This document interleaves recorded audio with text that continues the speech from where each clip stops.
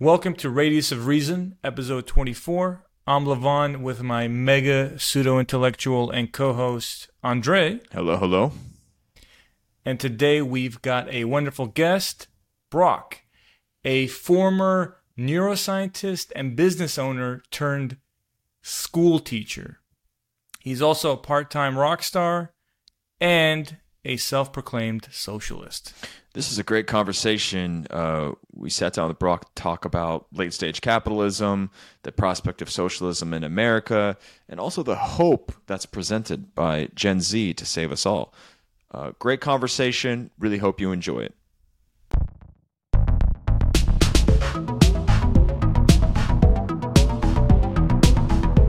Brocke, why do you hate America?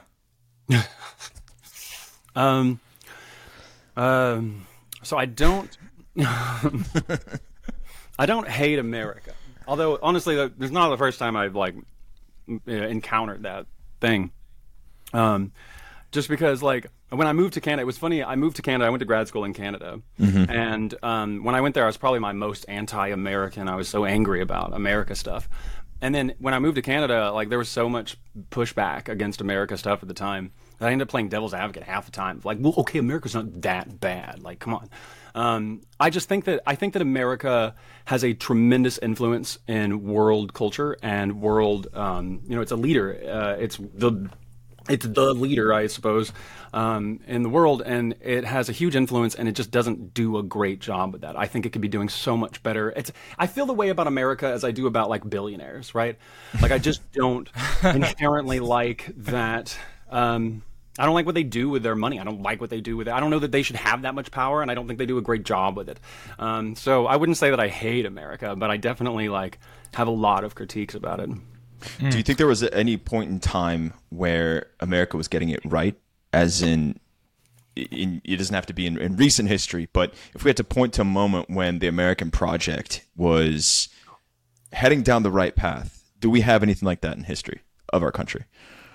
It's a great question, right? Because everything's nuanced, right? No empires have ever been, perfect or anything like that.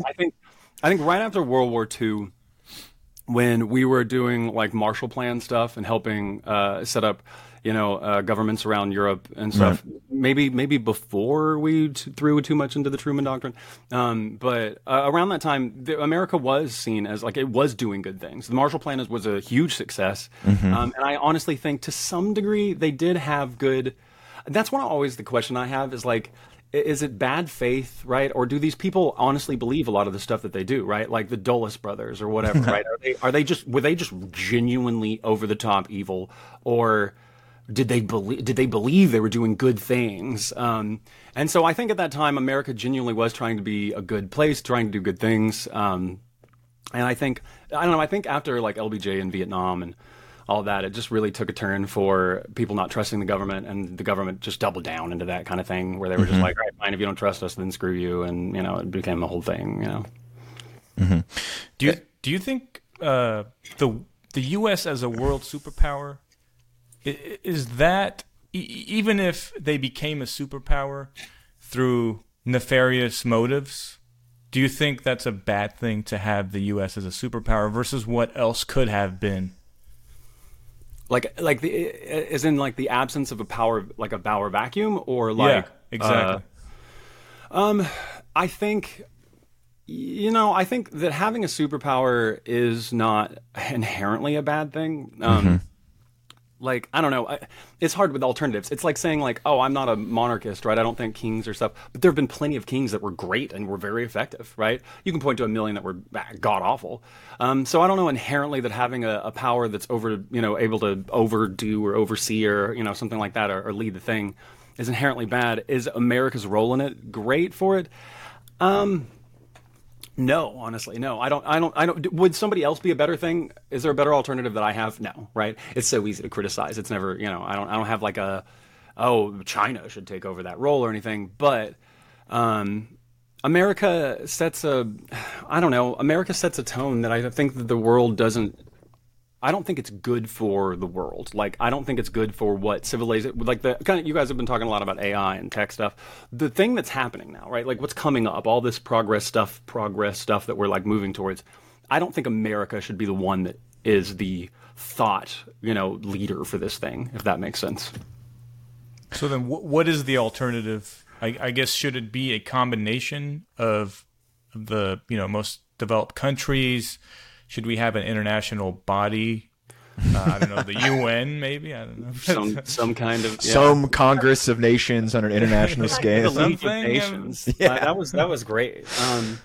Honestly, I think so. I think to some degree, like there should be more input from other cultures and other groups and what other people are doing. I'm not saying America's doing everything wrong, right? There's lots of things we're doing right, or at least doing well.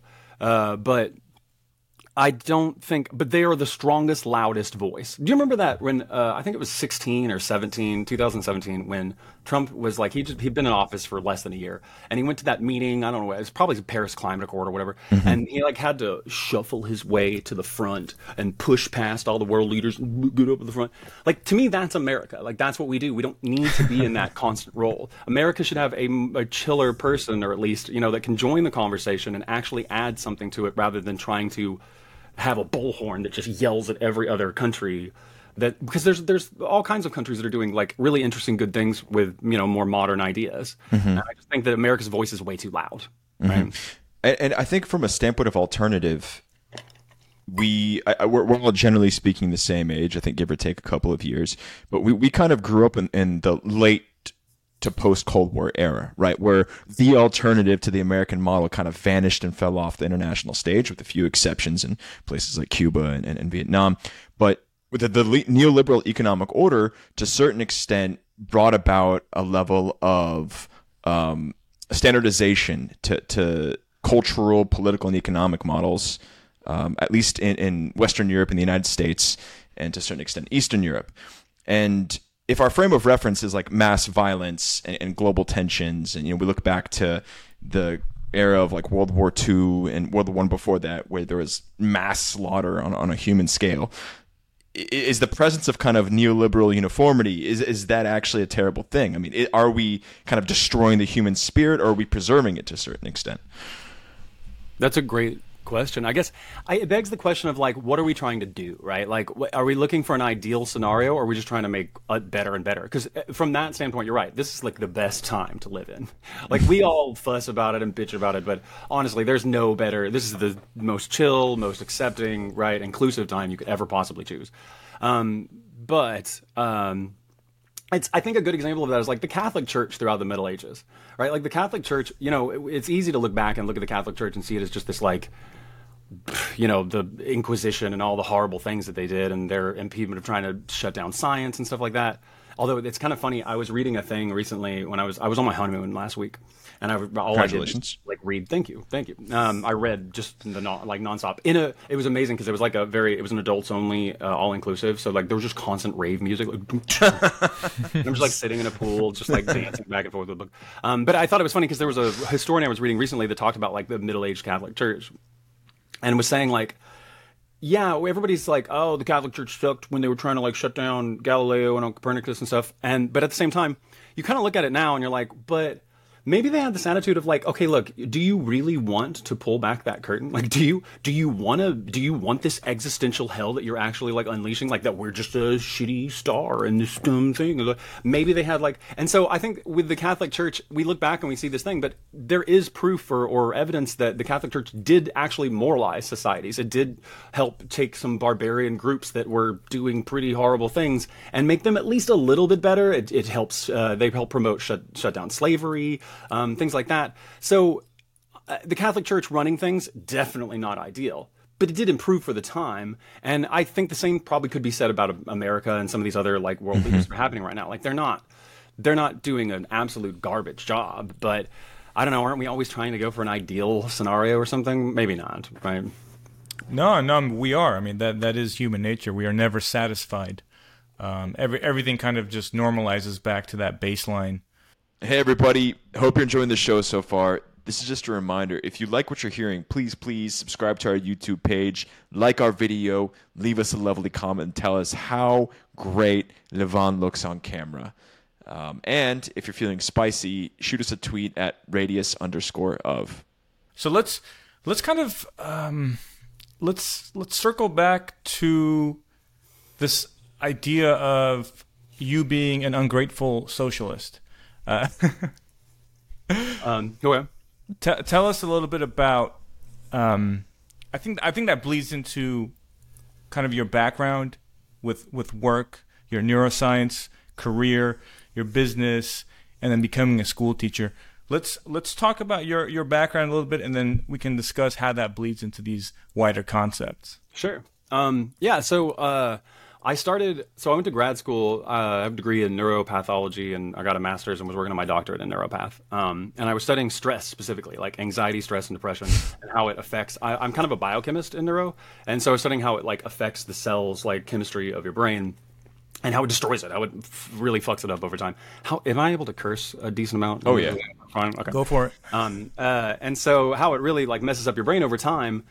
And I had an absolute garbage time in grad school. I went there, I worked at McGill, and I worked with the guy that I went there to work with, was like he is world famous. I mean, you go to Barnes & Noble and find a bunch of his like stuff.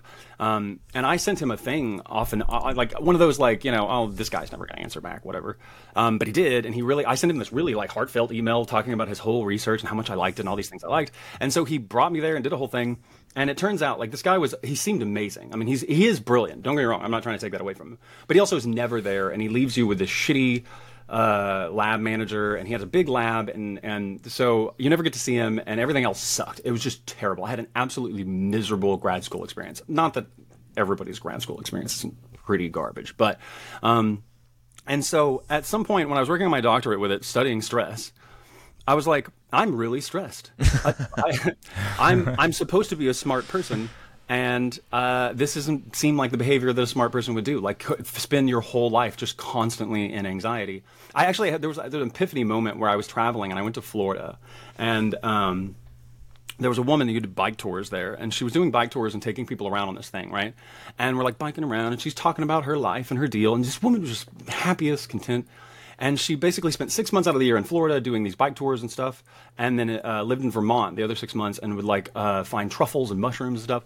And I remember at that moment, because I was such a fucking narcissist during all this stuff, I remember thinking like, I'm at a prestigious university doing this thing. This woman just bikes. What a weird life. And then as we went on and we were biking, this woman just kept talking, and I was like, this is one of the happiest, most satisfied human beings I've ever been around. And I was like, who's the sucker here? Like, who's the smarter person? This person's doing stuff that they genuinely get value out of, and I fucking hate my whole station.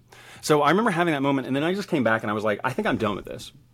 Or at least it was getting to that way. So in my doctorate, I started a consulting firm in behavioral analysis with some friends that were doing some of that kind of stuff.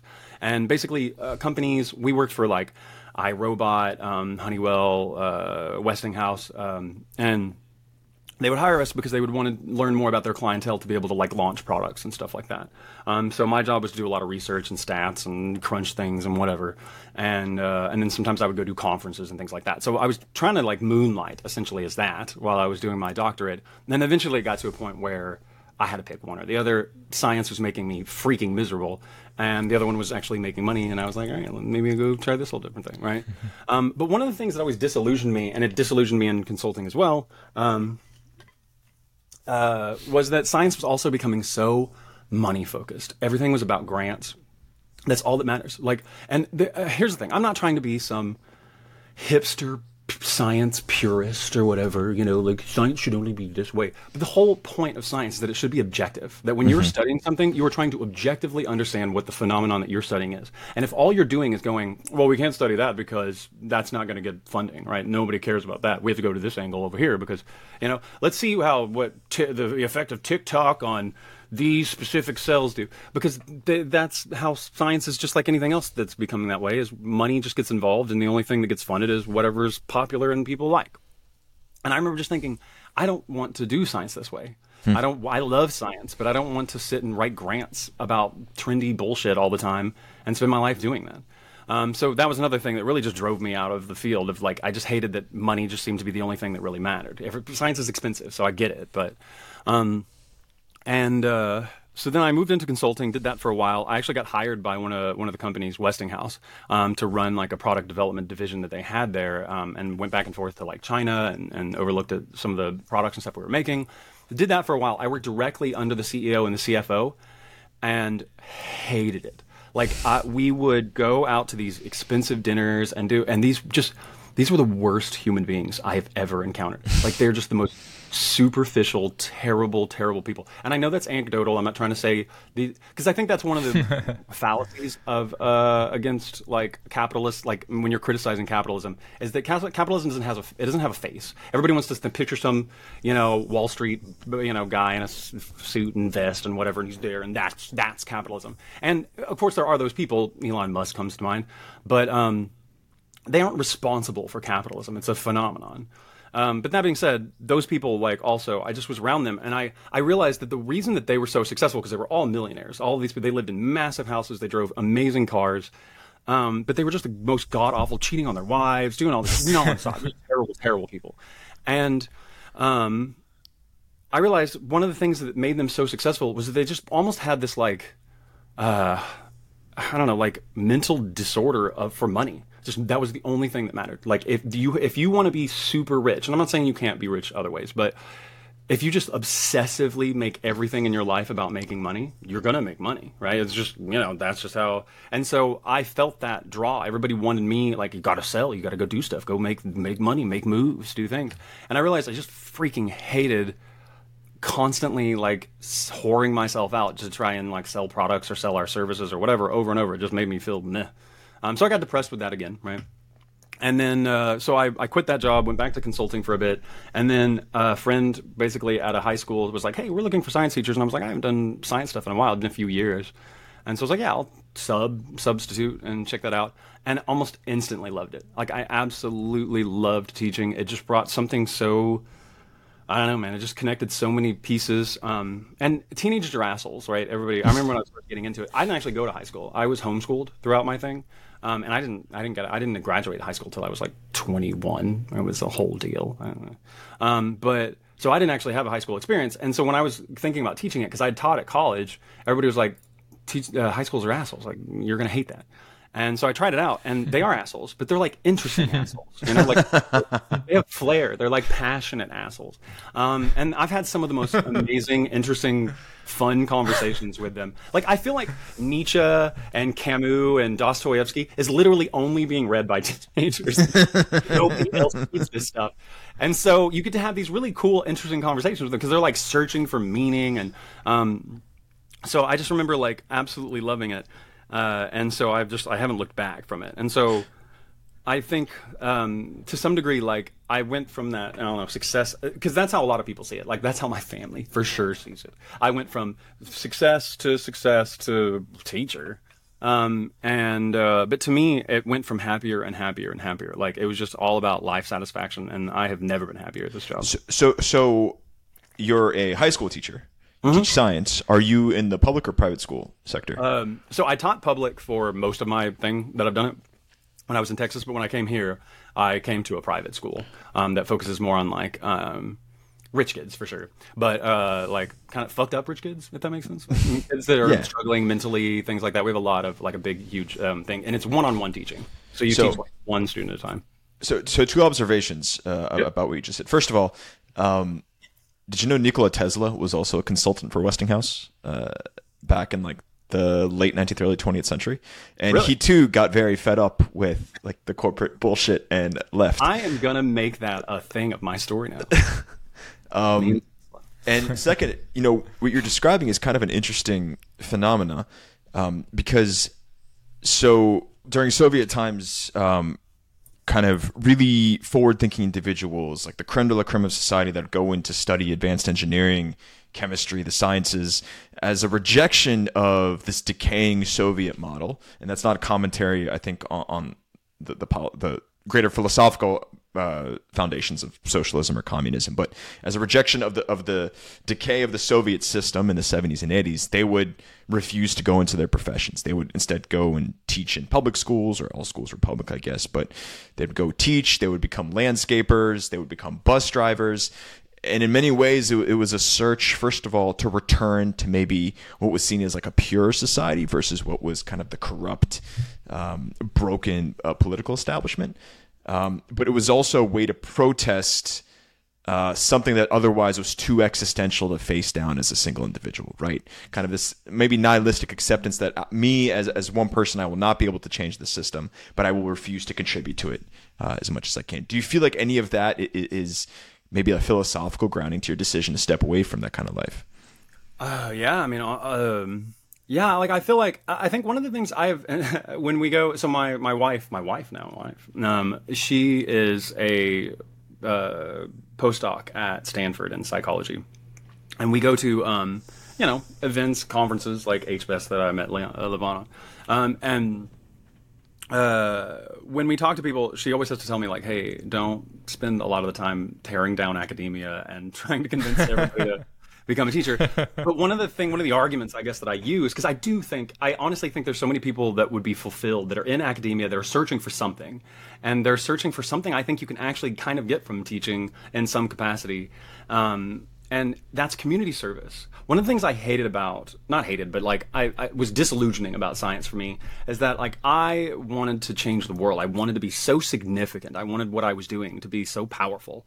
And I was studying like a single protein. And like, it's like, oh, hey, look, this was amazing to us. But it's like, we thought the protein was like this, but it turns out it was like that. And it's like, bam, change the world. And it never felt like that. You put out a paper and you're like, I hope this does something to someone somewhere. I hope someone reads this. And with teaching, I have like direct students. Like I have them in front of me and I can see, it feels, and I'm not trying to like continue the circle jerk of teachers are the greatest. I hear that so much and it's obnoxious. But I can actually see myself changing individuals. Like we can talk about stuff and I can make them think critically more about things, and I can get them to read books. Like they'll read sometimes like the things that I recommend, like random books, or they'll go down rabbit holes that I like send them down and stuff. And they're rabbit holes that like blew my mind, and I'm just trying to convince them that they're going to blow theirs too. And so I love the tangible aspect of community good, where you feel like I'm actually like changing this person's like mind. But then also, I don't know, I want to be a good person in society, but then I'm on this constant like existential back and forth of whether I just want this to fall apart and burn, or if I want to actually like help with it. So I guess I think that's a big contributor to it, that I feel, at least I feel good about it. It helps me feel satisfied that I feel like I'm actually doing a pretty good thing with some of the stuff that I do too. Did you have a nest egg after you quit, your business and the consulting world? Not near as big of a nest egg as I should have. I was making six figures with business stuff, but I also had I wish it was have a tremendous amount of student debt too. And so I did have some, but like nothing. So I'm not like I live off the teacher salary basically. Like I'm pretty I'm anti-materialist to some degree. I still have a lot of crap, right? But I try not to spend too much or go out to eat that much. Not that I'm like villainizing anyone that does, but I live very much under my means basically. So I definitely wasn't, and I'm not. I come from a very blue collar. I'm the first person to graduate college at all from my whole family. So I don't come from money at all, and I don't know. I grew up trashy, so I'm just it's like what I know, I guess. So. I mean, there's something so upsetting about that. The first thing that somebody's thought process jumps to, in this country at least, when considering like a career path of a teacher, is like, oh shit, like, am I gonna have to like decrease my spending? Like, sure, yeah, like materialism is a toxic thing to a certain extent, but the fact of the matter is, like, the choice is like, okay, I'll go into teaching, and then I'll have to budget more and think about expenses more because hey, isn't that fantastic?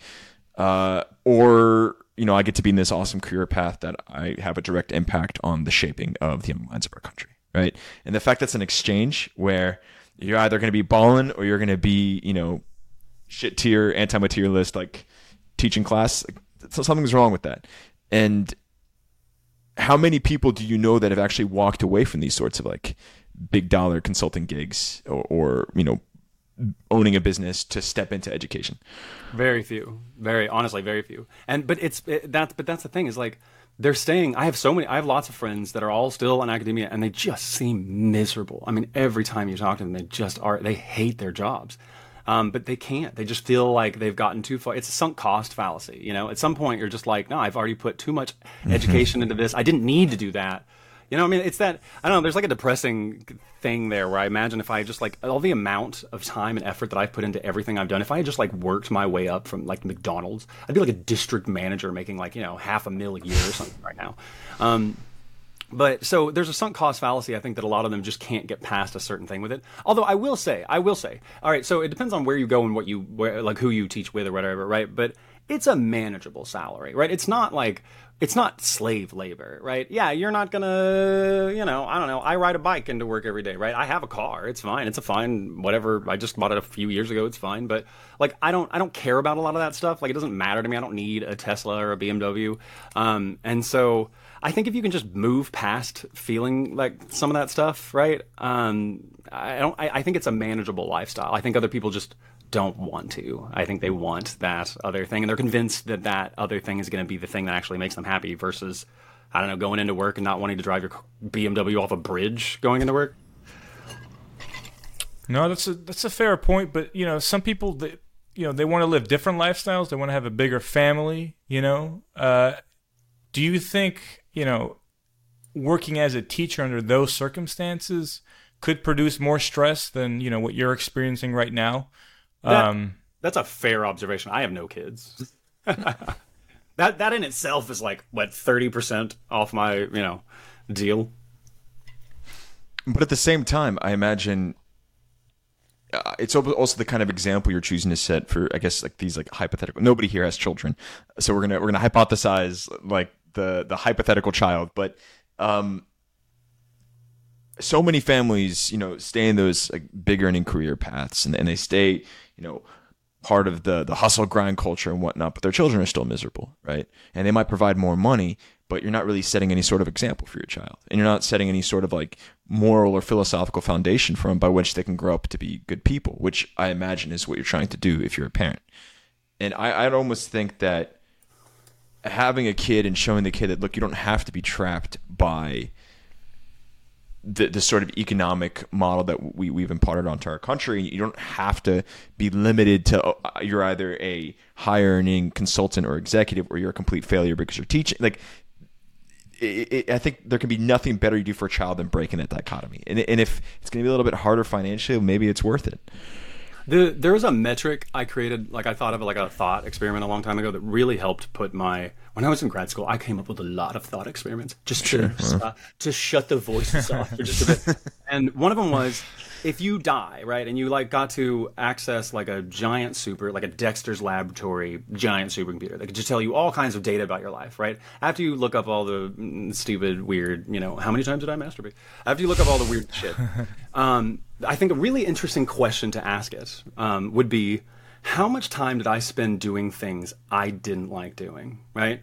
And I think that's an interesting metric because, like, you could be a CEO or a famous celebrity or something and spend a shit ton of time, way more time, doing stuff you hate, being in boardrooms around obnoxious people you hate, you don't want to be around them, and versus being a peasant farmer in rural Indonesia or something, and have a way, way better time. There's a reason why a lot of those happiness index, quality of life or whatever happiness index that are often Costa Rica and Bhutan, yeah. And I think it's because they've learned to make do with what they have. They don't have access to all the crap that we do, and so they're not fumbling for it. I had not an argument, but like a discussion recently with someone over I was saying that like I wasn't saying, and this will probably be great from y'all's position of like the Soviet socialist, like but like that in some capacity it must have been, maybe it could have been more fulfilling in some ways to be like a feudalist peasant in the past,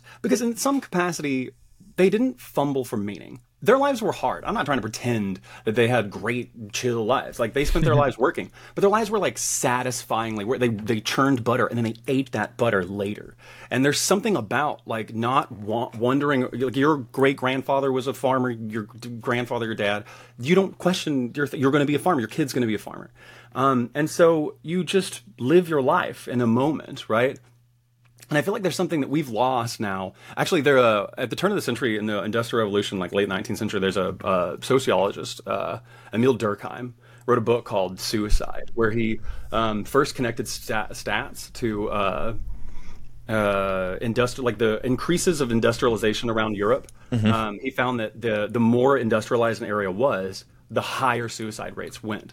And it was weird because the question is like, it almost seemed like a paradox at the time. It's like, well, they've got access to so much more stuff. Like, you can have access to jobs and restaurants and lifestyles and people that you've never had before, right? Versus being a farm person. And then he came up with he wrote a whole book about why. And he came up with all these lists of reasons, but a lot of it is that you lose meaning. Like, you go there and you have no idea what you should be anymore. And you're just suddenly like here, and all these options are in front of you.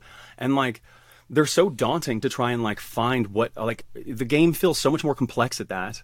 And so now you're like, they're trying to, what is that job? What is this person? Would that person be better over there? And we've obviously now at this meta stage that we're at, right? Like, everything feels, well, I think there's a book called Paradox of Choice by Barry Schwartz. And he talks about like decision anxiety, where he talks about, how when you go to the store and you want I want Oreos, and you go to the store and then there's like 94 different types of Oreos, and then you sit there and you're like, oh, I guess I should make an Excel sheet for figuring out which Oreos I want. And he's like, over time, that's making us nuts, right? And so I think that's the early version of what Durkheim had encountered, was like that we got this loss of purpose from moving into this more complex, more, I'll keep it on brand, capitalist-centered, industrial environment, that I think just makes it where it has this illusion that everything is great, that you have access to all this stuff, but you don't, it's not fulfilling, Hey, everybody, if you are enjoying the show, please don't forget to hit the subscribe button, like, and also comment. And I think we have a Twitter page. Andre, can you chime in on that? It's radius_of. Yes, right. Back to the show. Do you think the issue is that under capitalism, our most core evolutionary predispositions are amplified and hijacked? Our desire to seek status and resources. It's kind of, hijacked by this system. And so I think that's the issue that a lot of people are struggling with, is they have these desires, these very innate desires, which are not built to maximize their well-being, right? They're built to maximize their reproduction. So how do you overcome that? Are you suggesting that, through socialism there's a better way? Yes, I absolutely I think that's the entire basis of capitalism. The basis of capitalism is to exploit workers, whatever, make money off of it. But I think one of the basis of capitalism, there's a great book by a French author, Guy Debord, where he wrote about basically like how we went from this thing, and he wrote this in the 60s, and it's so insanely, like, he didn't know anything about social media, and it's weird because it makes so much more sense in social media context. But he basically said that we went from like our needs being these things where, like, basically we live in a society where our needs are completely taken care of. If you live in a Western whatever thing, like, you clean water, food, whatever. So then you just keep moving the bar of needs, like a hierarchy kind of thing, right? Of what do I need? You move into these stages.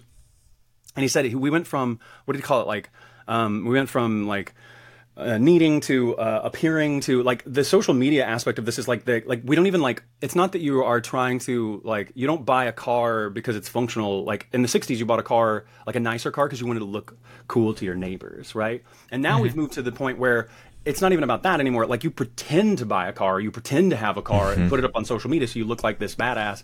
And it's like, I think capitalism continues to do this thing with us that's like a virus in our brain.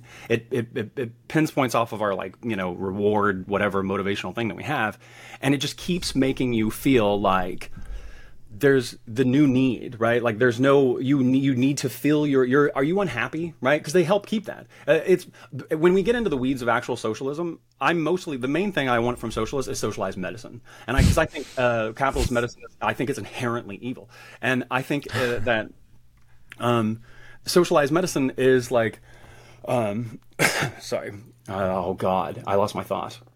I like to listen to y'all's thing too, because every now and then you guys would do it, and I'm like, okay, that's cool, because I feel like you're going to ramble about something. Socialized medicine. Socialized medicine. The reason I think it's capitalism shouldn't commodify everything. Does that make sense? And that's capitalist's whole deal. Everything's a commodity in capitalism. Your life is a commodity in capitalism. And so your health is a commodity. And like there's certain things I don't have a problem with in capitalism. Like if you want an iPhone and you can't afford one, okay, save up, right? Get a shitty phone, you're fine. You're not going to die from not having a phone. But if you literally would die because you can't get insulin because it's too expensive, because you can't afford it because you live in America, that to me is evil. We live in a time period where we could totally give everyone insulin that needs it. And we're like, no. Is it evil, or is it just a reflection of nature to a certain extent? I mean, like if we see a lion chase down a gazelle and slaughter it, we don't point to the lion and say, hey, it's a fucking expression of evil. No, I mean, it's a lion doing what a lion is set to do by its natural impulses. Just like if capitalism is an expression of human nature to a certain extent, or a part of human nature, it's just a system that is going along the rules that it has. Sure. If you can commoditize something, you will do it. Now, do you feel the solution is greater regulation of the market, or is the solution the complete destruction of the market and starting over from scratch? Like, I mean, you commented that there are some obvious elements of capitalism you might agree with, and I share those thoughts with you too, right? I mean, the iPhone example is great, and there's countless others we can think of. But at this point, are we too far gone in how we've evolved from an economic standpoint to actually reform anything? It's just going to get in its own way? Or can we still gradually chip away at it and kind of redirect the battleship, so to speak? Sure, that's a great question. Okay, so on the first part that you said real quick, I do think it's natural. I think it's natural, but there's like an evolutionary fallacy where just because something's natural, it's like what Jordan Peterson and the lobsters. Oh, right? lobsters! Yeah. Lobsters. He just because something is natural, right, but the humans are everything we do defies nature. That's our whole deal, is to defy nature. And so the thing that we've created it's not a natural context, right? So I think that it's hard to put that in context of that kind of natural thing. Sure, it definitely is a natural thing. I mean, so is to murder people, right? Like, I mean, when you look back at throughout history, I mean, it was not uncommon for people to just constantly murder all the time, and we're trying to move towards not doing that as much, right? So I do agree, and I think that's one of the problems with capitalism, is it really does take advantage of like who we are naturally, and it makes us feel this thing that we feel like we have to be a part of.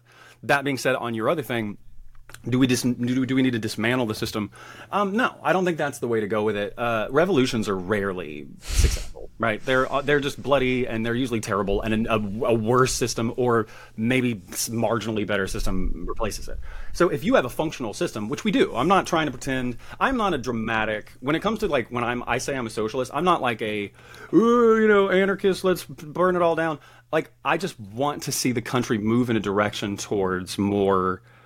Where basically, because there's not great terms for these, especially with socialism and communism and all that stuff. They've just become such buzzwords for so many different things.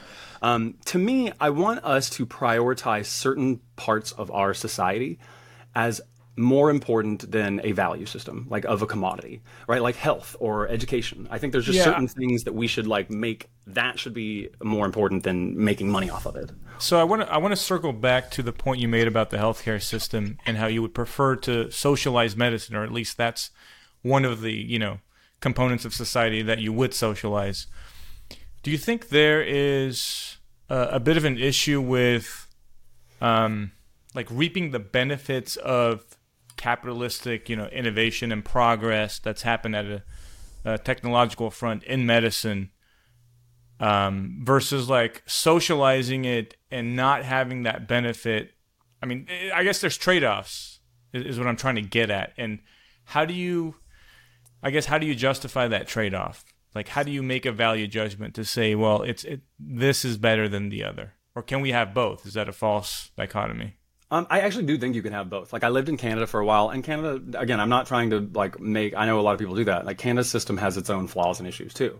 But there are also private clinics. Here's the thing. Okay, look, at the end of the day, I don't think we're ever going to create a system where if you're rich and successful, you're not going to get better things than other people. I'm not trying to pretend that that's what, I'm not a communist. I don't think and I wouldn't like that. I really wouldn't. I work really hard for a lot of the things that I do, and I want the efforts of getting those things. I would be so frustrated if I just got the same thing as every single person, despite however much effort or time I put into something.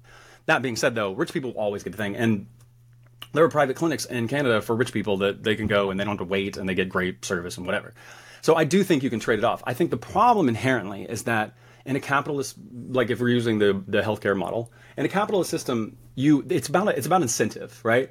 And in a healthcare system that's all about money, where the profit is really like a company that's a healthcare company that's job is to make, they're a public company or whatever, and they have shareholders. Their job is to make money. It is not to do ethical things or whatever. It is to increase profits year by year so that their shareholders continue to buy in and don't sell. And so in a capitalist healthcare system, the incentive is literally money over people's lives. And so if you can make profit off of increasing money for people that need insulin or need an EpiPen or whatever, then you should do that. Like you should increase that thing. That's how capitalism works. I'm not like, I don't try to pretend that like capitalism is some weird, like it is what it is. It's a very high functioning system. It's very successful at what it does. I just don't think that certain sectors should be part of that. Like if you look at comparison, a great comparison is the Cuban healthcare system. The Cuban healthcare system has very similar metrics to ours, right? In fact, in some things, there are some things that we have like infant mortality. We have lower infant mortality rates than Cuba does. I think maternal mortality, we're like on par with Burkina Faso. Like no shade to Burkina Faso, like, but I mean, yeah, like exactly. And so when you look at like some of those metrics of those places like Cuba and stuff, you see this thing and you're like, well, why wouldn't we obviously have the best medicine in the whole world. Why aren't way better? And it's because there's no incentive for a health group or whatever to really want you to be healthy. Like you're a consumer. They don't like, and I'm not trying to do some whole conspiracy thing like they know the cure for cancer and they're not releasing it or something. I'm just saying they aren't inherently incentivized to find cures for things more than they are a drug that you'll take for the rest of your life. It's like a chiropractor, kind of deal like that. And then when you look at Cuba, one of the reasons that they have really like they actually have pretty high health standards. They actually, at least this was the stat 10 years ago when I did a paper on this. They had the per capita most doctors in the whole world. They had so many doctors that they like farmed them out to other Latin American countries and stuff. And that flies in the face of people like, well, if they don't get paid, because they didn't get paid, they got paid the same as a plumber did. And they were like, well, if you don't pay doctors, they won't be a doctor. And it's like they obviously still do in other places. But that being said, Cuba, when I looked into it, Cuba, one of the reasons that they had pretty decent health metrics is because they didn't have the health equipment that we had. They didn't have all the machines and the drugs access, specifically because we've embargoed them. They don't have access to that. So their whole medical system was centered around prevention. It's like, look, if you get hella sick, right, you might die. We might not be able to fix you. So maybe work on trying not to be sick. And so a lot of their stuff was so preventative based on better diets, better nutrition, better lifestyles. And I don't think there's an incentive for America to try and get people to do that. It's why we have an obesity epidemic in America, because there's no incentive necessarily for companies and doctors and stuff. And again, I'm not trying to create a whole conspiracy. Well, there's no incentive for them to necessarily be like, don't come back to me. I don't want to see you anymore. I want you to be healthy and go live this life and never come back to me again. And I think the Cuban example is really fascinating too, because despite the embargo that's been in place since '59, or actually after Bay of Pigs, I guess, but despite the embargo, despite complete lack of capacity to import medical equipment, Cuba was still in the forefronts of generating their own COVID vaccine and distributing the vaccine to its population. Like they had no problems with that. And I think that really speaks volumes to the ingenuity of their healthcare system and the capacity of their healthcare system to function in a highly effective format, despite facing like some crazy obstacles on the international stage. Which, I mean, again, what could we do with ours, right? If we had all of the resources and the intellectual capital and the technology that the United States healthcare market has. I mean, possibilities are really endless. Socialism. It really, to me, again, I don't want to keep making it like, I know the socialism thing, it's more of an incentive thing, I think, right? It's just, I think we all have this mindset that we actually want we want better things for society. Everybody always brings up like Sweden and Norway and all those like countries that are doing that. And I think one of the things that those countries are doing right, we talked at the very beginning of like, could somebody be doing this better than America as a superpower or whatever? I don't inherently think Sweden or Finland or whatever would be a better superpower. But some of the things you could borrow from them, or New Zealand or whatever, is that they just tend to have certain things in their sector of society where they're like, we're going to lose money on this. That's it. That's all there is. We're going to lose money on this because we consider this to be more important. It increases the quality of life of our citizens, and we think it's good for them to have this, and we are not going to make this a monetized, commodified thing. And I think that's something that America everything is for sale in America. Everything. Yeah. We have a society that is over-optimized for profit. But I want to push back against your position a little bit by asking you to kind of steelman like the opposing argument for like what the downsides of moving to a more socialized society, a socialistic society would be. Like what do you think are going to be the trade-offs there? Well, historically, it would mean that we would all work on farms. Everything we're doing right now, we would all just move to farms and collect supplies. So that would suck. But realistically, in a system like that, like, what would be the downsides? So, I mean, it's going to reduce creativity and innovation for sure. That's one of the critiques, and I think it's a genuine critique, right? Letting laissez-faire capitalism run wild creates crazy, insane stuff, right? It does. It creates massive markets of, music and movies and video games and all kinds of cool gadgets and things that we all do enjoy. And so I think a lot of that it's one of the reasons America is like the main leader of all that, making all that stuff. And I think capitalism really like allows that to happen.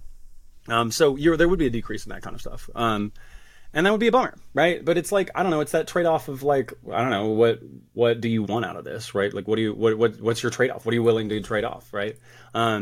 Other things, I guess, like, the bureaucracy is a nightmare. I mean, it's funny, like, I have friends that are like libertarians, right? Friends. After the whole Trump and COVID stuff, do libertarians have friends? Yeah, exactly. That's a great. And it's funny because, like, in some capacity, right? Like, we want I don't care. They want dumb. They're just conservative. They're closeted conservatives. But at the end of the day, like, I think what they're trying to say is the same thing like I would say too. Like, I don't love the government, right? Like when you talk about being a socialist, they act like oh my God, I want government everywhere. Can there be more government in my house right now? I don't want the government around me. I don't care. I don't like the government. The government's a nightmare. That being said though, the alternative, like libertarianism, no government or whatever, is that there's never going to be no governing force, right? So if you get rid of the government, then corporate things are government, right? That's just going to be a thing. They're going to they have all the money, they're going to do whatever they want. And so I like the idea of the trade-off of having a stronger government that is trying to work towards some kind of common good that is able to temper. That's the thing too with capitalism. I don't inherently think it's the company's fault. Like, I don't like Elon Musk. He's a douchebag, but he's not responsible he's just gaming the system, right? Like, he's like, if you play a video game, he's just a button mashing piece of shit that figured out some strategy. He's killing everyone else, but he's just, he's a douchebag. But he's not responsible for capitalism, right? We need more checks and balances and things that are overseeing this that will help make it something less evil, I think. So I don't want like this huge revolution thing for it, right? I think there's definitely going to be trade-offs, and I also just want to have a discussion, if that makes sense too. I call myself a socialist, and like obviously I talked to you about it, in one of the few conversations we had. So I obviously promote it, but at the same time, like, do I think socialism is like the thing? No, I have no idea, but I just want to talk about it, right? Like, we can't even talk about it in America because there's just this villainization of this thing. It's like, as soon as you. Right. And so I don't do I think it'll have everything? No, absolutely not. Right. Capitalism has a lot of really cool, good aspects to it. I just want a wider conversation, the Overton window to this. Do you feel like maybe, I mean, you described some of the shortcomings in your steel man that, okay, maybe introducing more of like a socialized model would put limitations on the things that are inherently good about capitalism. Do you ever have a sense that maybe we've moved away from that stage of the capitalist model, where we're moving away from a time period where there was like rapid, fantastic innovation and solutions to, you know, our problems, massive booms in creativity and entertainment? Because it almost seems like lately we either have like really shitty, bland ass like replicas of the Uber model for tech as like the next great form of innovation. From like a cultural standpoint, we're not really producing phenomenal pieces of art. I'm talking about cinema, music, literature. There are still good things coming out here and there, but it seems like the era of max American creative output really can't be matched, right? We're not really producing Faulkners or Hemingways, and you know, we're not. I guess we still have David Lynch, but so I mean, you get what I'm saying, right? Do you feel like maybe this stage of capitalism is now actually more oppressive towards any form of human output and human ingenuity than it was in the past, where maybe it succeeded in releasing some of it to a certain extent? That's a great question. Yeah, I mean, I think Voltaire had a quote where he says like the decline of an empire or something is the sound of wooden shoes coming upstairs and the silk slippers moving down, right? The idea is like civilizations in decline get too soft, right? Eventually they just this is actually more in like a, I don't know, like barbaric, like a warlike kind of thing in certain aspects, right? But I think it could be applied to the creative aspect of like when you stop. Like, I don't know, have you ever like had an artist or a band that you really, really liked, and you liked their first like 2 albums, 3 albums maybe, and then as soon as they just started getting really rich and famous, like it just didn't make any more sense. They couldn't make that work anymore. And it's because like they're doing a whole different thing. They're living a whole different life. So you sitting and singing to me about being poor in a diner at 2 a.m. or something, I'm like, you're not. That's not, you don't do this anymore. And so they lose something in that. And I think in some ways our society's doing that too, right? We're getting kind of fat and bloated, and like, so at some point, like none of us, like, because they'll put out shitty content on streaming services and everybody bitches about it, right? Everybody still fucking watches it. No one doesn't watch all the shitty Marvel thing. Lately they were really, I've seen so many comments lately about like Marvel and how trash it is lately. But it's still one of the most popular watched things. And so it's like, stop watching it and then they'll stop making it. But people don't do it. They're just like, this. I don't know. So I think once your society's made it to that point where it doesn't matter anymore. It's why we're not like I don't see a revolution ever really happening either, like a civil war or something like that, because we're too comfortable, right? Maybe we all have a sense that sometimes we don't like a lot of this stuff. We're like, I don't think I'm comfortable with it. But you're just comfortable enough where you're like, well, I'm not going to go take a day off work about it. Like, I'm not going to go yell at someone in the streets. So I think we are probably losing some of that edge that comes with, I don't know, being a garage band, being a starving artist, right? Those kind of people that like did it for the music, right? It's one of the reasons that like the 60s and 70s are like the golden age of a lot of other stuff, and we have not improved on that. And honestly, that's a great example because the music industry isn't just capitalist bullshit. Like when you look at like Justin Bieber and all these people, like their music are written by like 9 people in a boardroom, and then they like you're gonna wear this hat and you're gonna dance like this and you're gonna do this thing and then they literally like there's like a 4-chord progression that like is like 75% of all pop songs, and it's because it's like a virus. It just, you want to sing it and it gets stuck in your head, and it's that we've made music where it's like a viral thing, right? You hear a song and you want to hear it 5,000 times for a week, and then you never want to hear that shitty song ever again. And so we've made things like that, right? Whereas like Led Zeppelin was making music or Pink Floyd or whatever, just making music to make music, and then they just loved this thing, and it just turned out they made an amazing thing that has stood the test of time. So I don't know. I think that's it, right? Go ahead. Yeah, I was going to say, I mean, this seems like maybe it's due to all the, the concentration of wealth, the monopolies that have formed in all these different industries. It kind of stifles the innovation. And then you're reaping less reward from this capitalistic system, despite having all the downsides amplified. But I feel like this push and pull nature of like the economy, like between the haves and the have-nots, like this is like cyclical, right? And this happens under any sort of economic system. Like even under socialism, There's actually a really good quote. I was reading a book from one of the authors you had recommended, Will Durant, and it goes like this. So this is from the book Lessons of History. The concentration of wealth is natural and inevitable, and is periodically alleviated by violent or peaceable partial redistribution.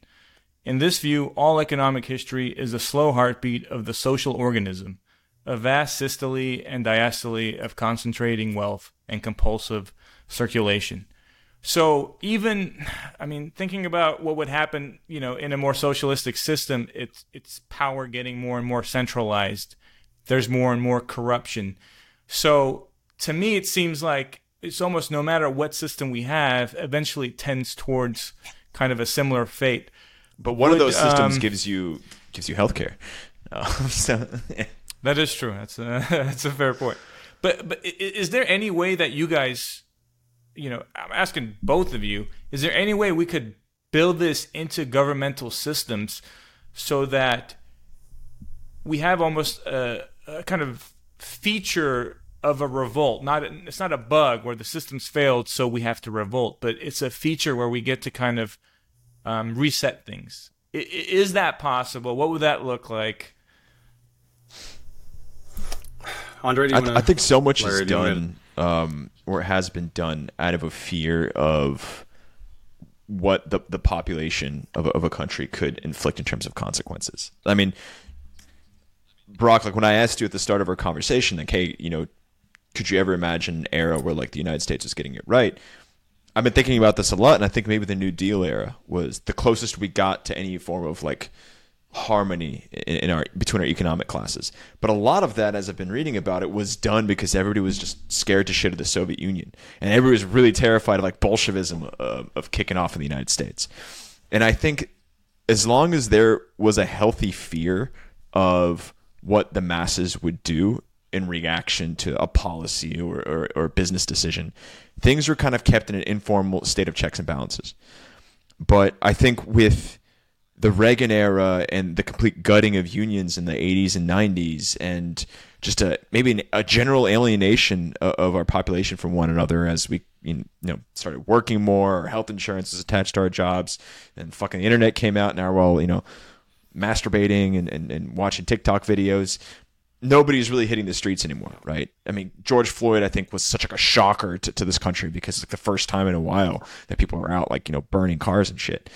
So I think that as long as that sort of relationship has existed, there's always been maybe a control mechanism over how policy was written or how business decisions were made. But I think we're totally past that now. There's nothing left to sort of rear in the impulses of our current economic model. Yeah, no, I mean, I think, like, first of all, let me say, like, it made my nipples hard when you like talk about Will Durant. I've been so obsessed with that guy, and partly because what you said, he just looks at everything with such a nuance, and it's just beautiful to look at history and be like, nothing's ever all shit or all bad or all great. But I think one of the biggest problems I have with like the capitalist model or whatever is excess. It's such an excessive system, and like I like. Is there a way for us to? It's tough, right? It's extremely complex because I don't honestly think there's like a group of an Illuminati, that's out there running capitalism. It's in all of us. I'm in it. I am steeped in capitalism. I'm not trying to pretend that I'm like some paragon of values and stuff like that. Like, I try to do better things when I can and be less materialistic, and I promote certain values or whatever. I vote for people. I give money to campaigns or whatever. But overall, I'm still doing this thing. And I think that's a thing. All of us are doing it. Capitalism it's like offering a giant spread of delicious buffet food in front of you, and then you just like, no, I'm going to eat my shitty crackers that I have over here because I know at the end of the day they're more satisfying for me and all of us. But that's also the thing. Actually, a good example of this, and I will say my fervor for like anti-capitalist stuff changed a lot when I came to California, because California has a lot of rich people, and they're better rich people. Like, Texas had shitty rich people. The rich people here are better. They're still shitty too. They still have a lot of shitty things, but they also do like better things. They just tend to be more focused on trying a more community good type of thing. And I think one of the problems I always had with it was that just like when you incentivize everything is money or whatever, it just like people can't stop eating the food, right? They can't do anything, and so then if you do it, if you're the one that eats the crackers or the salad or whatever the fuck, and you don't partake with all the others, then you're the sap, you're the sucker that's not doing the thing, and you just have a shitty, existence in the capitalist world while everybody else is just, it's a, not prisoner's dilemma, there's another thing for it, like competitive whatever thing for it, right? But you need everybody else to do it too. We all need to go, oh, okay, let's chill out a little bit, let's take this down. And we just can't, none of us can do it. And I think capitalism feeds off of this, like, I don't know what comes first, like the technology thing that we're doing or capitalism or whatever, but they are synergizing. I feel like the tech thing we got on, it's like a train that we got on, in the Industrial Revolution, the 19th century. And we were all like, oh, cool. Like literally a train. And we're like, this is going into the future. We're like, this is progress. And we're all getting in there. And it's going pretty slowly. And we're all like, oh, this is cool. I hope this is probably going somewhere, And then now we're on this like bullet train that is just ripping through time, and all of us are just uncomfortably looking around, doing all the things on this progress tech train, and we just hope that it's going somewhere good, but we all kind of have this underlying feeling that it's not, right? That phones are making us nuts, and social media is terrible, and all of this stuff is unfulfilling, and we don't like it, right? And I think that capitalism loves that. It loves for us to feel that way, because when you feel that way, capitalism's like, I can sell you some snake oil that's going to totally make you feel better for 10 minutes, and then you're going to feel like that again. And so, yeah, I want a structural thing. So your ultimate question, though, is it, I don't know, man, I'm starting, like, I want to believe so, and I feel like if you can, I want things to be localized, right? I think, to me, a lot of this is a problem of scale, right? What was it? Marjorie Taylor Greene recently talked about a national divorce, right? And honestly, I've been kind of talking about that for a while, because I know that's anti-American. To go back to that, why do I hate America kind of thing at the beginning, like, I think that when the Constitution was written, right? The population of America was under 3 million people. And when you look at the context of the Constitution and all the things they talked about, it makes so much more sense with 3 million people. 3 million agricultural, mostly farmer people. When you get to 300 plus million people, it's falling apart. Like, it's not a bad system. It's not. I love the Founding Fathers. I think our government is actually a great governmental system. But it's not, it doesn't make, the scope of it is too big. And like, imagining California and Vermont being able to get a consensus with Alabama is absurd. It's just an absurd thing. It's like having two completely different ideologies. And so we never get anything. No one ever gets what they want, because we always try to meet and no one can ever meet. And so in some ways, I think, making regions or whatever, having this be a smaller localized thing could practically become a more, manageable system like that. Interesting. So do you find that the political divides are as such between, again, the metaphorical California, metaphorical Alabama, that we have less in common with one another now at this point, that we would never be able to maybe figure something out or make something work, right? As in, are there more things dividing us as an American polity now that once maybe we were able to navigate a bit better? If you put them in a room and you make them talk, no, I don't think so. I think group-wise mentality, tribalism things, yeah, I think we're moving to a point where it just seems like it's hard to imagine the two spectrums that have developed. It's hard to imagine them somehow finding, because there's no one's trying. No one wants to find a thing, right? Like, no one's like, I want to find a middle ground with those weird rednecks and these, blue-haired, whatever, woke people. Like, no one's trying to bring that together. And so I think if you put them in a room together, like, I grew up in the South. I grew up with blue-collar, not dirt poor, but like, lower class, whatever, family. And a lot of my family's racist. They're young earth creationists, whatever. So I've grown up around all this kind of thing. I was Southern Baptist forever. And idealistically, the way they vote, if you ask them about a bunch of their views, they seem like shitty people. But when you actually sit down with them, they're not shitty people. They genuinely are pretty good people. They'll give money to homeless people. My grandfather, who is, but he's taken homeless people home and fed them before and stuff. He did it out of Christian charity, but like, it still did it. I've never taken a homeless person home before. And so So there's certain things with it, like I think if you could put them in a room, right, I think that they would be fine. But how we could metaphorically put all those people's ideas and cultures and stuff in a room and let them sort it out, I just don't imagine how that's ever going to happen. Like I don't know imagine how Alabama and California are ever going to see eye to eye anymore. It's one of the reasons I wanted to get out of Texas, man. I was just so tired of making excuses. Like, no, it's gonna next year. No, I'm done. I don't need to stay in this place anymore.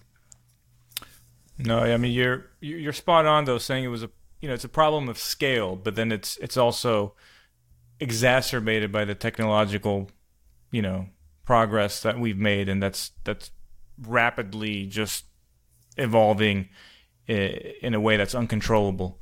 Wait, I have a resolution, actually. I have a good resolution for this. Do I think it's actually manageable that we could get this going? I do, actually. And this is going to sound so hokey and stuff, but it brings it back to my deal. My students actually give me hope. My students are good people. There are a lot of them. These newer students, Gen Zers are kind of idiots. They do really millennials are kind of fucked up too. Yeah. No, let's not like try to like high road this, but they're weird and I don't understand their humor half the time. But at the end of the day, they are extremely like inclusive groups and not like obnoxious. Like they actually care about each other. Like the only time they are so chill with each other, they never fight or anything. The only time I ever honestly see them like genuinely get like kind of angry with each other and stuff is when someone says something shitty to someone else. Like when someone says something out of line and other people will be like, hey, that's shitty. You don't have to say something shitty like that. And like when I watch them and I interact with them, I think, okay, I really think it's a culture thing. I think, first of all, boomers just need to die. I'm sorry. I know I'm saying that on some kind of record thing that's going out there, but we need boomers to die. Because boomers suck. Let's like every one of them. No, they don't all suck, right? Again, individually, and if I was in a room with each one of them, I'm sure they're fine. But as a culture, they're just trash. They got everything, and then they've just hoarded it like dragons. They need to die, and then millennials will come in, and we're doing better, right? We have a bit of better Gen X and millennials. We're coming in, but I'm hoping honestly that Gen Z's just because the difference is like millennials, we like. I don't know, we like laid down on this. Like we wanted this to be like, no, I want to fight this. I want gay people to be able to get married. And I want Gen Zs, they've just internalized it. They've normalized it. They don't care. Like the idea that gay people couldn't get married isn't a discussion for them. That's not like, is that controversial? Most of them are like, what? Why wouldn't gay people get married? And the fact that they're starting to normalize that gives me hope that they're going to take that into society if they ever get it, if boomers ever die. And that they're going to come in and they're going to actually like normalize that with their ethics and because I really think it's a whole population thing. I don't think it's specifically like there needs to be this one law. If we could get rid of Citizens United, that would help a lot. But I don't think there's like one law that's going to fix this. I think it's really a mentality that we all need to change. And I do see some of that with my students, and I do have it's brought me hope. I guess that's the teacher answer. Well, the first step would be escaping the rat race, so you have time to actually think about these issues. I heard a great quote recently: "Is if you win the rat race, you're still a rat." So, one of my favorites is John Steinbeck said, "America. The reason socialism never caught on America is because instead of seeing themselves as disenfranchised, like abused, whatever, proletariat, they all believe they're temporarily embarrassed." Right. Yeah. I think that's just such a great, like, that's how my family, exactly. They will shoot themselves in the foot, buy a $90,000 car that they can't afford just because someday. I'd be kind of. But speaking of the rat race, I want to circle back to, your escape from the rat race. If someone's out there, some of the listeners here, if they're thinking about quitting their corporate job or finding something more fulfilling, what would you tell them? And like, what are some of the struggles that you had? What are the questions and the anxiety that you had dealing with this issue? So I think one of the things I said to you when we were talking that led to you like wanting to talk about this was, and I've used this like, it's not an analogy, whatever. I've used this model a few times with people of. Because I have so many depressed friends, and their work is a lot of way they're depressed. And I was like, what would you pay? Like, if you would have a monthly service, like a streaming service, to Netflix, what would you pay to have your anxiety just like gone for the most part? I mean, you're still going to have day-to-day things, but you know what I mean? Like, you're not going to be an anxious, depressed person. What would you pay? Would you pay $50? Would you pay $100? Would you pay $2,000 a month to go in and actually enjoy life, to just walk around like, yeah, I love life? That's your cost. That's what you're willing to make. Right? That's what you're willing to make as a salary. And like, I made a considerable more in all the other, well, not as a grad student, but I made a considerable more in business. And like, I hated it. I was miserable. I hated making all that money. And so would I like to make more as a teacher? Hell yeah, right? But can I survive with the mindset and the way that I feel? Yeah, absolutely.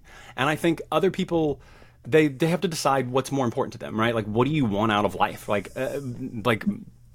I think that's a question that like so many people don't actually really think about that much. Like, they think they do or whatever, but it's such an important, like, what are your incentives? Do you want to have kids? Do you want to be successful at the cost of your happiness or whatever? Or do you just want to enjoy whatever this bullshitty weird thing that we're doing is?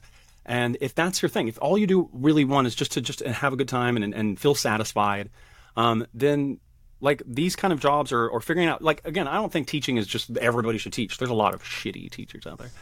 But I think that finding that thing that doesn't inherently, like, you're not driven to just as a status symbol or as a thing, you're doing it for, these other exterior reasons, right?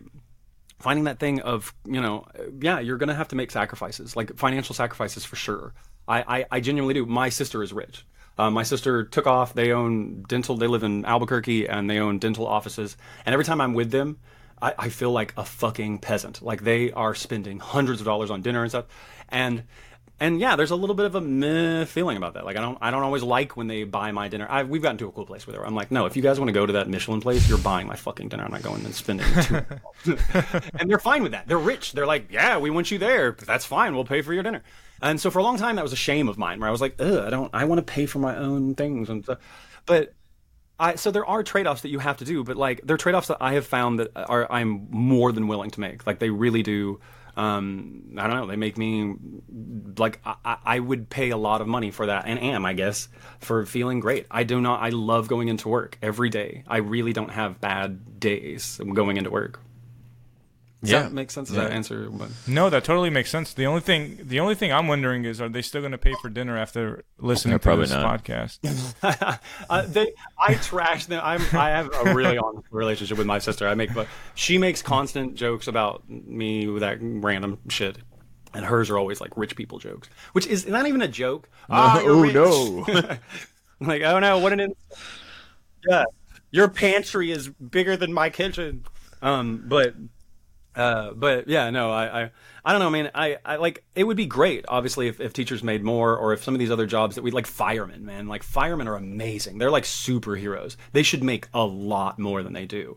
So, and again, I think that's part of a socialisty. Again, I think the socialist thing is just it's the closest thing that I found. I don't think it's the right exact thing of saying what I think we should do. I just think we should have better incentives, and certain things in society should be valued more than they are, even if they're going to come at a loss, right? Even if you're not going to make money off that thing.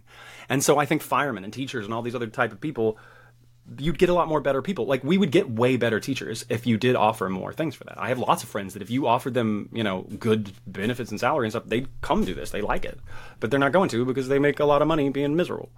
So no, 100%. I mean, the education system is fucked, and one of the biggest things that we can do is definitely pay teachers more to incentivize, just more skill and talent and experienced individuals, coming to that field. Sounded like a socialist there, man. Yeah, that's. He's been very persuasive tonight. So. Was that the bit? Are you guys like? Was this going to be like a devil's advocate? No, I'd say we're pretty in sync with what you believe. I think that we try to trump ourselves up to be neoliberal imperialists, but I think we do a very bad job with that. Yeah, I think when you say social, like, I'm a socialist, it's like, I wish the whole world was the Soviet Union in the 1930s. And it's like, no, God, no. No, I don't think any of those. No socialist model really has like nailed this thing. I just want it to be more part of the conversation. And I think in this country, the Cold War really did a number on people where, and granted, things got a little bit more decent for individuals associating themselves with quote unquote socialism during the Bernie Sanders campaign, where he openly was talking about democratic socialism and the benefits of it. But there is still such like a Cold War era, almost like a residual trauma where nobody wants to say it out loud. And they'll do like any form of gymnastics in describing their ideal form of society, where it's like, yeah, I think that, we shouldn't have homeless people, and, people should be getting decent health care. And yeah, why shouldn't teachers be making, 70, 80K as a standard? And like the prescriptions are all there, right? And I think a lot of elements in this country, especially in recent years, embody some of the overall ambitions of quote unquote socialist systems in Europe, right? This whole push to get women into STEM, right? I read this really interesting interview. There's a project in Germany, I forgot what it's called, but they're trying to document as many narratives as possible from those who lived in the East, right? They're getting a little bit older. The legacy of the German Democratic Republic is kind of fading away as populations start aging out or dying out. And they've been interviewing people who grew up, lived, studied, and worked in the GDR. And the GDR was like fucked society for all intents and purposes, but also like preserving some of the things that worked. And they were talking to this woman. They're like, hey, she was like a mechanical engineer or something in East Germany at the time.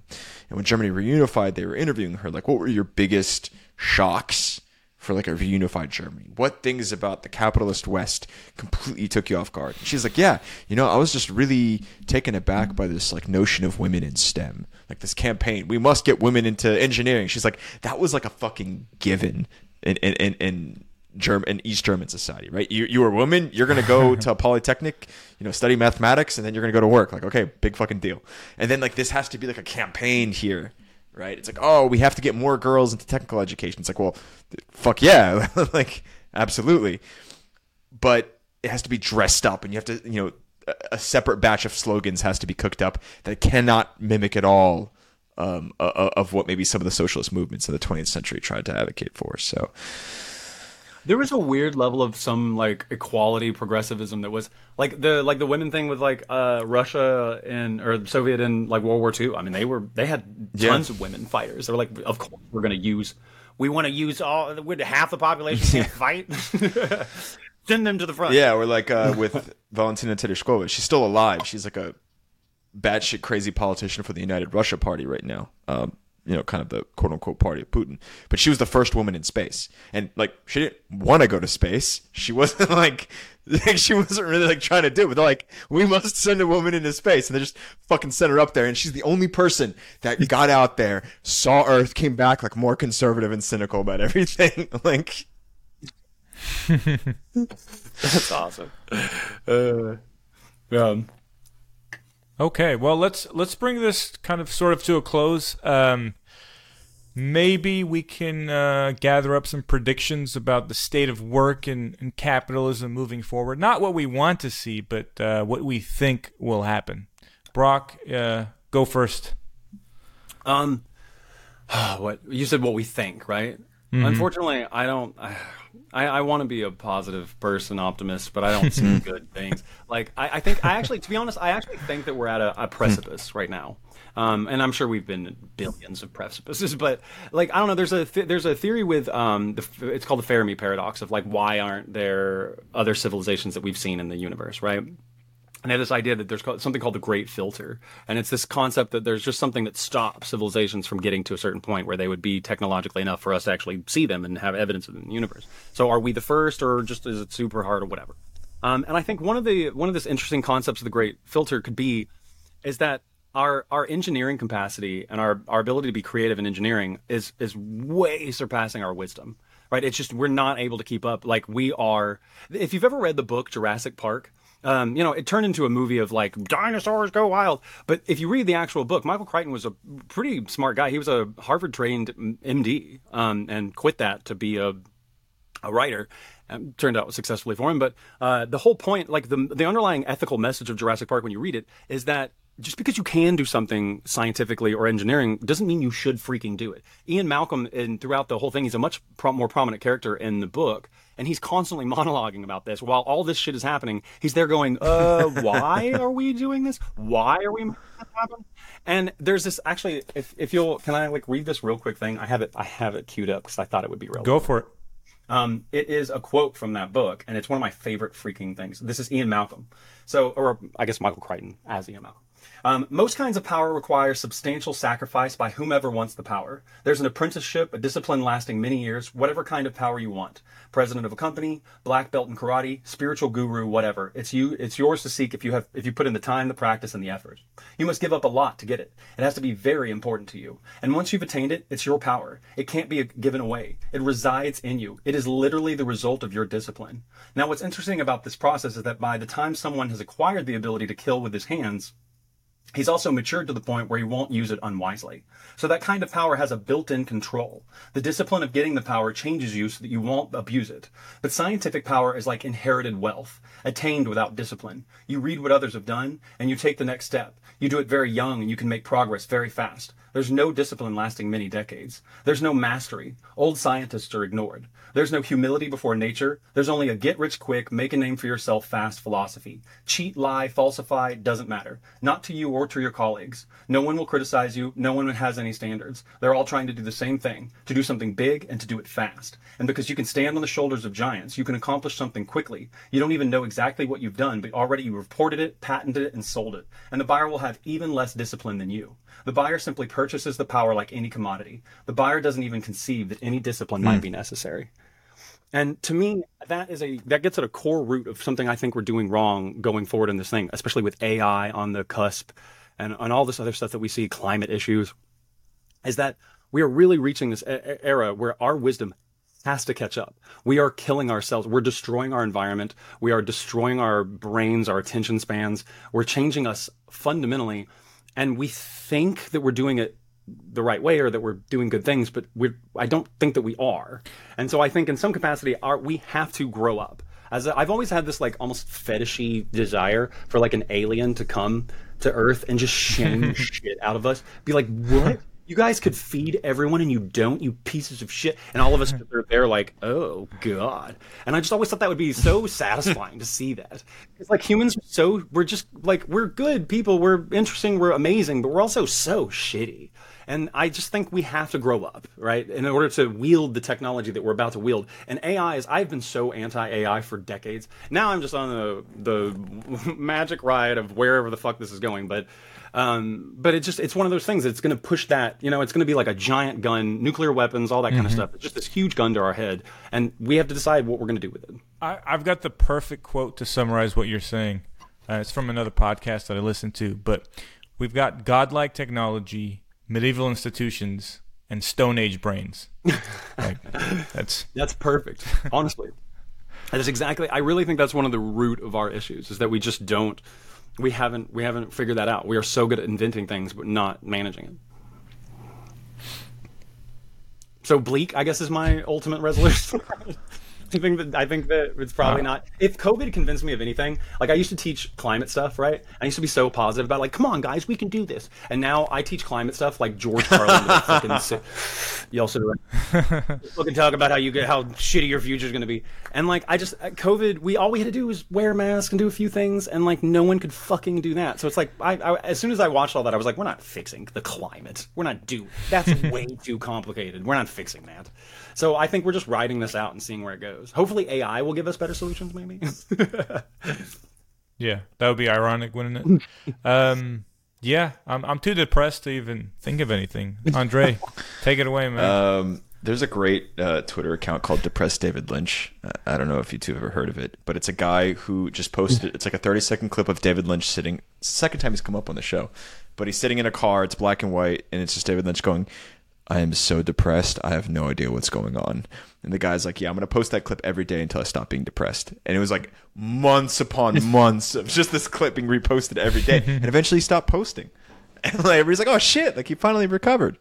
But yeah, I mean, I think that I was about to say he's like dead. I think he provided like a status update. Like he didn't like off himself. Like he actually managed to like work through his problems. Yeah, I think Brocke, you summed our current fate up pretty well. I think I might offer up a little bit more of an optimistic morsel to it.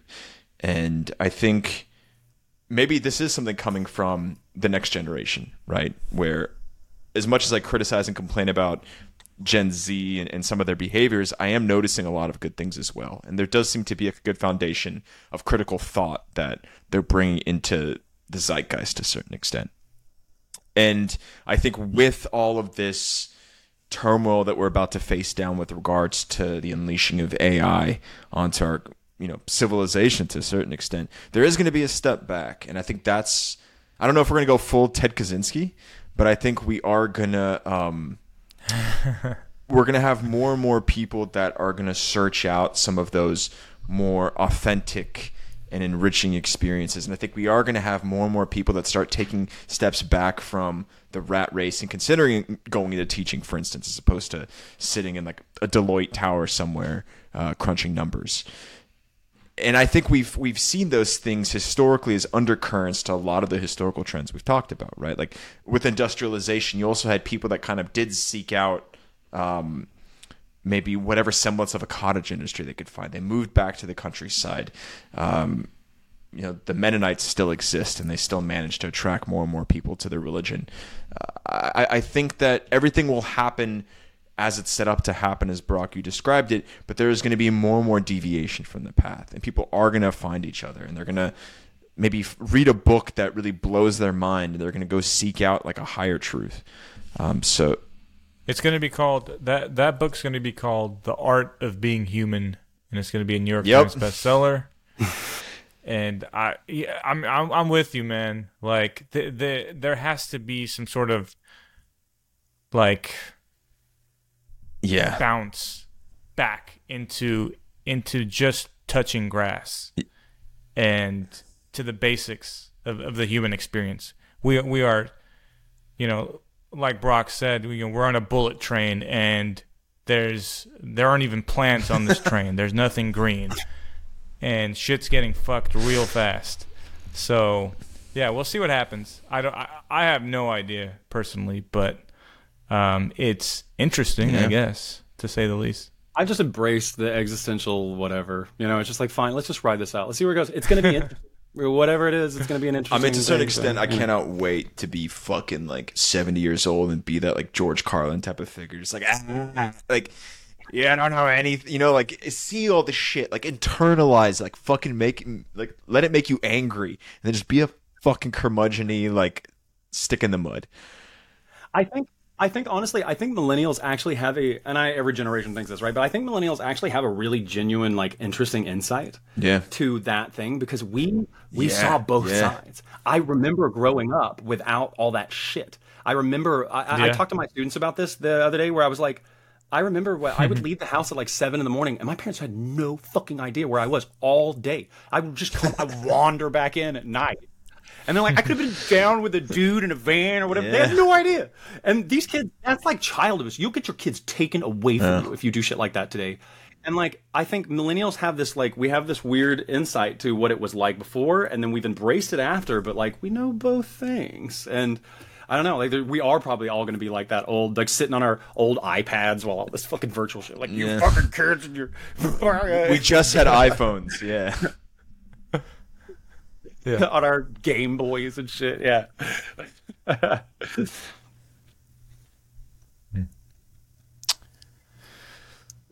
YOLO. It's gonna be wild. This was a good time, man. I had a good time with this. You guys are cool guys. Yeah, it's cool to talk to you, man. Welcome back anytime. Hey, the show's over. We hope you enjoyed it. We definitely enjoyed making it. Great talking to Brocke. Please hit the subscribe button, like, and comment as well. And be sure to reach out to us on Twitter, radius_of. Catch you next time.